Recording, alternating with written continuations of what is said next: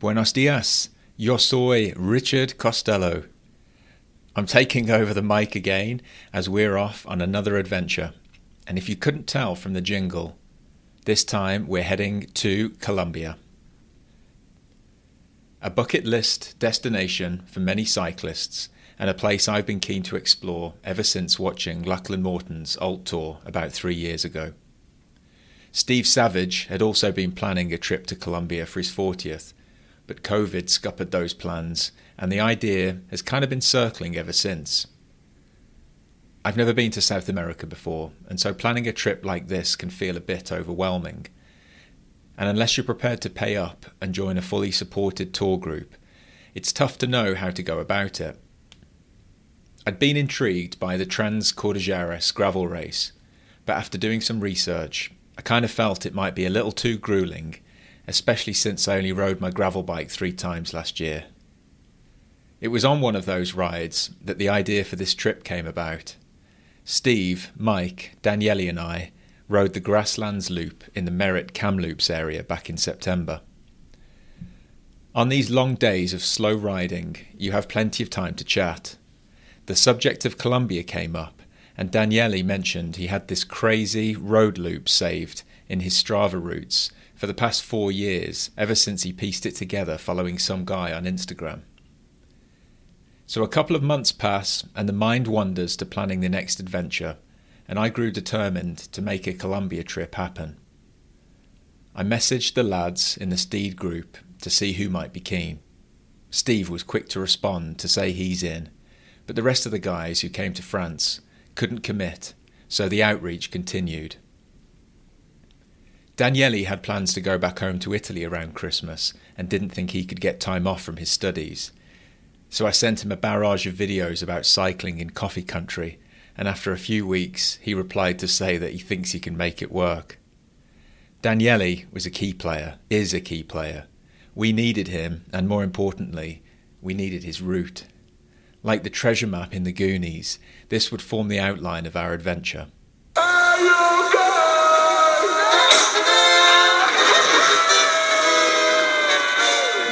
Starting out in Bogotá, the route takes us northwest over the famous Alto de Letras climb to Medellín.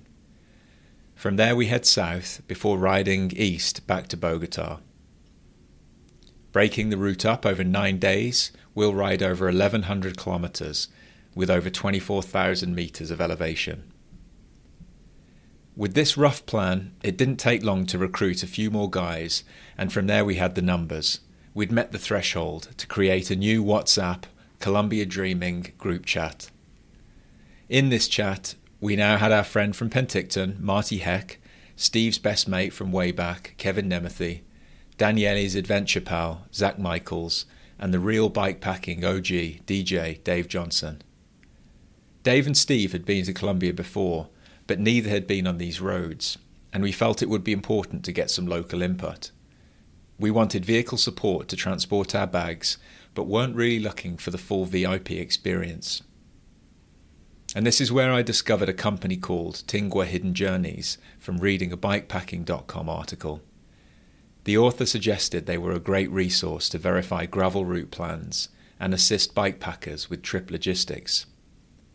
I fired off an email to Hidden Journeys and promptly heard back from Atenea, who got to work on providing a quote for vehicle support while also connecting us with a cycling advisor, Omar Rubiano. We arranged 2 one-hour video calls with Omar, where he gave his advice and suggestions for each stage and helped tweak the route based on which roads to avoid, places to check out, towns to stop at, and other super helpful stuff. This trip likely wouldn't be happening without Atenea and Omar at Hidden Journeys. I don't think I would have been confident enough to attempt the route unsupported, and they provided the reassurance that I and most of the guys were looking for. Part of the reason for recording this podcast, in addition to capturing an audio journey of what I hope will be a trip of a lifetime, is also to help anyone else out there who would like to do something similar. So now that I've set the scene, I thought I'd introduce you to Atenea and Omar, so you know who to contact to help plan your trip.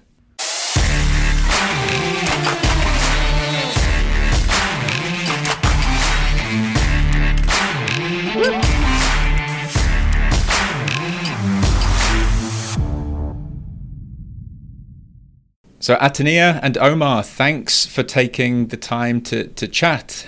Atania, we've only been in touch over emails, so it's great to meet and see you on the video. It would be really nice, actually, before we kind of get into the details, just to hear a bit more about you and your story, if you wouldn't mind sharing. Yeah, sure, Rick. Thank you, and it's really nice to see you too and to meet you through here. We were just commenting on how different the weather seems there where you are and where we are.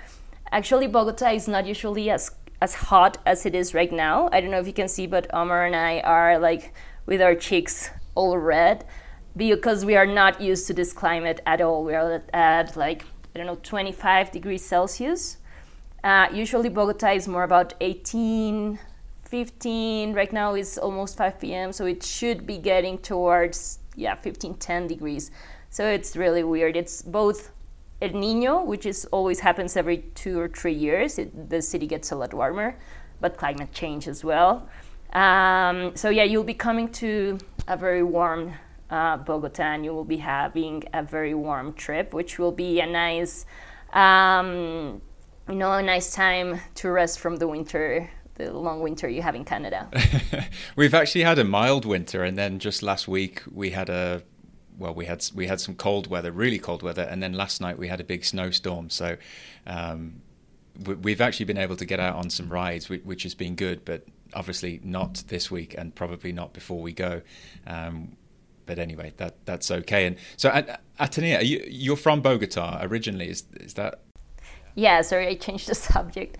Yeah, I am from Bogota. I was born and raised here. I have lived abroad for my studies. I studied, I did part of my bachelor's in France, and I did my master's in Singapore. And then after my master's, when I came back to Colombia, I started working in the Ministry of Culture, more in conservation projects for cultural heritage and environmental conservation as well. And in both these areas, tourism is seen as this like huge potential for both the benefit of sustainability, but also the harm of what happens with, touristification and mass tourism and things like that. So I started, my career started taking me towards sustainable tourism. And my husband, who started cycling more and more and more, and now he's like an ultra cycling champion, alongside with Omar, who is here with us. He told me, I think we do have, like in Colombia, there is an opportunity for a different type of cycling tourism that can be related to what you are trying to do from the cultural heritage and environmental conservation side. And well, it all came together, and I started working in this kind of sometimes strange for a lot of people who work in more mainstream tourism type of activities. So how did the idea for Hidden Journeys come about? Was it your idea? Is it your company? Yeah, it is my company with my husband. Then we brought in a friend who helps me a lot with strategy and just keeping in mind. She lives in Montreal right now, actually. And then Omar started working with us as a cycling advisor, so we invited him to join the team as well. And that was 5 years ago. So we started just as a bike rental company because Julian, my husband, went to Europe and saw, how self-guided cycling companies worked. So we were looking for that, how to provide services to self-guided travelers. We started just with bike rental. And then, we realized what bike packers needed. So assessment calls to check on the routes, to check on what equipment to bring and what not to bring. We started working more and more with local communities, and they started telling us as well what they were expecting from a cyclist and what they didn't want from a cyclist as well.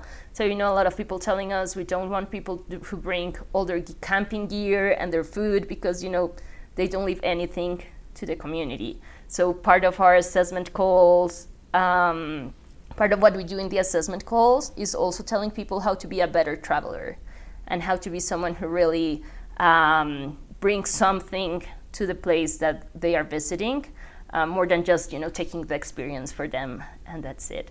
So that's how we were born, just bike rental, and then we started growing, and now we're looking at what other type of self-guided travelers we can offer services to. So I think this year we're looking at some self-guided hiking, and yeah, that's what we do. I also work as a freelance consultant, so for like these conservation projects that are looking at tourism as a sustainability strategy, I also work like for them as an independent consultant. Okay, no, fantastic. Well, you kind of answered my next question, which is about like the different services that you provide. It seems quite bespoke based on the client and the inquiry. Yes, definitely. Yeah, like if you are just, as you mentioned, if someone is looking for a VIP services, there are many agencies that offer full support packages. Like if someone wants to do letras, there are very beautiful packages from companies that really specialize on that. We wanted to complete the other part for people who weren't looking for so many things and just looking for very specific services to complete their experiences. You seem very passionate about promoting Colombia as a destination for people to come and explore. Like, where do you find that this motivation comes from? Well, I think Colombia has a hard history. Most of our grandparents were displaced in some way or another by different, moments of the internal conflict that Colombia has lived for years. So I think in my family it has always been very important to see how we can, start working towards a place that has opportunities for everyone, and especially for the rural areas, especially for the farmers. So that's why I became so fond of looking at other ways of creating opportunities.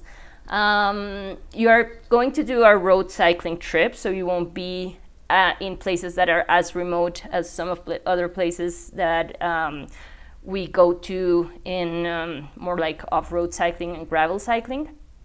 But still, you will see that because of our geography, there are some places that are very remote from big cities. Like it's very hard to get there. So if you live there, if your land is there, sometimes the only opportunity you have is going to the city.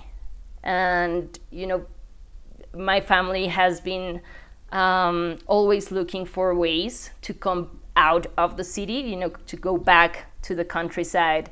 But it's not easy for several reasons. I mean, the city has its own benefits. So I think part of my passion with tourism is that it is a way of really creating opportunities for people who don't want to live in the big cities and who shouldn't have to, because they have everything where they live now.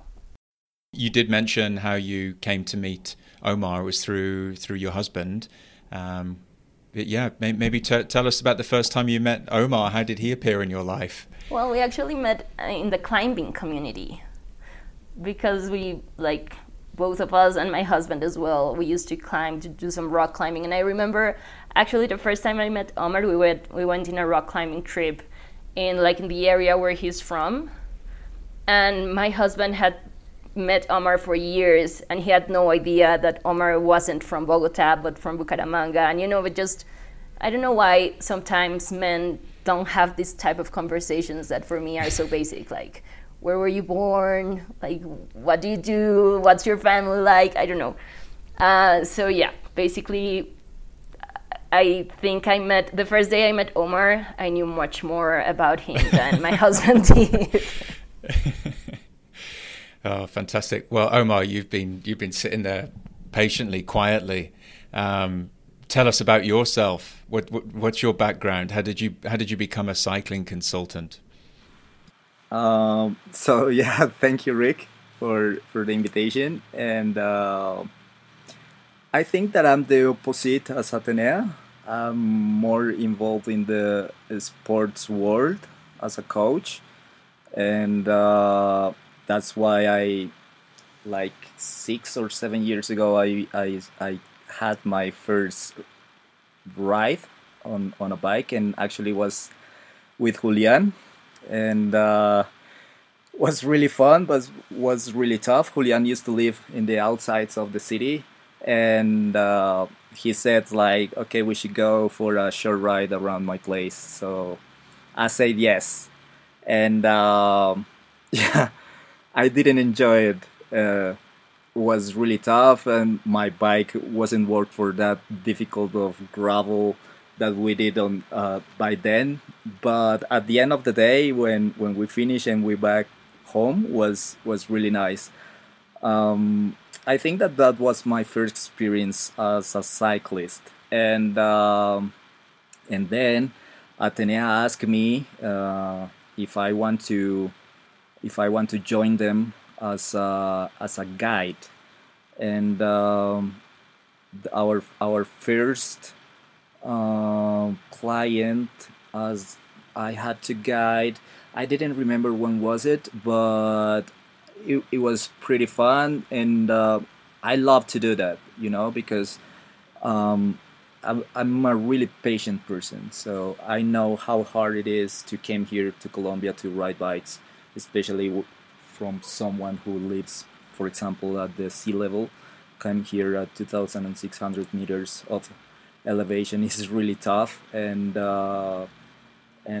yeah, most important for me is that the people and or person who comes here has a great experience, even if it's just a couple hours riding around Bogota. That we have really beautiful spots around here, or if it's a long tour or of 5 or 6 days, whatever it is.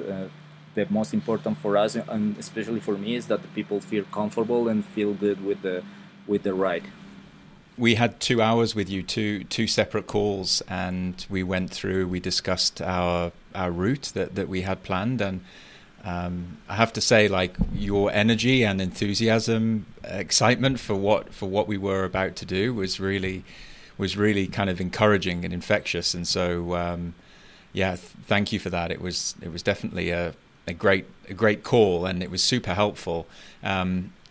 So what do you think of the route that we have planned, about the trip that we're about to take on, Omar? It's, as I said, it's beautiful, and for me, discover this country by bike is the most beautiful way to do it. Because you can stop wherever you want. You can talk about the place where you are. Some people try to communicate with you even if they don't speak English or whatever the language is. So that's really beautiful. When you arrive to a little town and the people doesn't speak the language, and people are really helpful. That's really awesome. And when you show me what you want to do, and the days that you want to spend here in Colombia and the things that you want to do, I said, dude, this is incredible. And you have the thing, and Atenea said you will not be in the middle of nowhere, so you have many things that by time is really good. When you're road cycling here, when you're doing road cycling here, is really awesome, because you have many things on your side. That is time, and you feel the speed, and you feel comfortable when you're changing the weather between one region to other. That's a really good thing, because when you're doing, for example, gravel ridings, and you are making, for example, one transition to the mountain range to other, is really tough. When you're doing this on by road cycling, you barely feel it. So that's really awesome. What do you think will be the toughest day that we will encounter? I mean, it depends on a lot of factors, and weather included, but yeah, what do you predict? I think Letras for sure will be. I would love to be there to see you guys how it goes, because definitely is the like, people came here just for climb that mountain. Is the longest climb in the world, and you start really low and finish in the Paramo altitude that is over 3,000 meters. So basically, you cross the whole ecosystems that we have here in Colombia.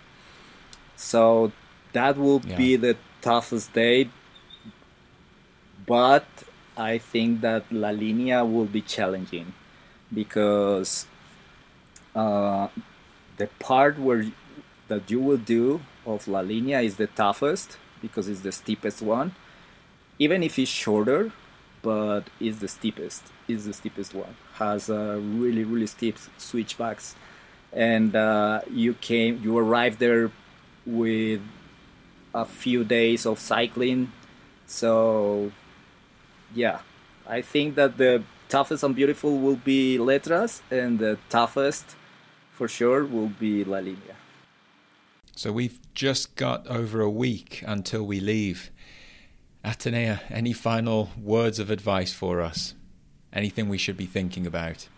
Well, I used to give this recommendation all the time, but then one of my business partners told me she didn't like when I said that because she thought it was disgusting. But make sure you are very well hydrated before coming. Like people who do mountaineering usually check if their pee is almost transparent to make sure that they are that well hydrated. And I do recommend that because altitude, acclimating to the altitude in Bogota is not easy when you're not coming from a high altitude place. And good hydration is key, and especially because on the first you're coming to a high altitude place, which is Bogota. Then you're going all the way down to almost 0 meters in altitude, and that can give you a heat shock if you're not well hydrated. So hydration is key. Like from the week before, start super hydrating, okay. And then don't forget hydration during your rides and after during the days that you're here in Bogota. A lot of people that come to Colombia say that they weren't expecting Colombian people to be so warm and welcoming, and they, just regular people go out of their way to help you if they see that you need something, or to tell you, what they think is the best thing of their town, of their land, even if they're speaking Spanish and you are not understanding a word of it. Like, people will try to come forward and just enjoy those moments of interaction and try to make the best out of it, even if you're not understanding a word, because that will be, I think that's also a great part of being a gringo in Colombia. If they tell you gringo, don't feel like it's an offense, because it's not. They just say gringo to any foreigner that doesn't speak Spanish. I promise I did say goodbye to them both, but the recording stopped, so I cut that out. But I hope you found that of interest. How nice are they? Even if they did both call me Rick. I wasn't sure how long we'd be chatting, and I actually thought I'd include that conversation as an intro to the audio diaries. But it feels like a good place to stop for now. Let's call this Colombia Dreaming Part 1. I'll start recording again when we hit the road, and all being well, I'll have Part 2 ready to go by mid-Feb. If you're interested in following our journey, I'll include our Strava profiles in the episode description. And please let us know if you have any questions or recommendations while we're out there.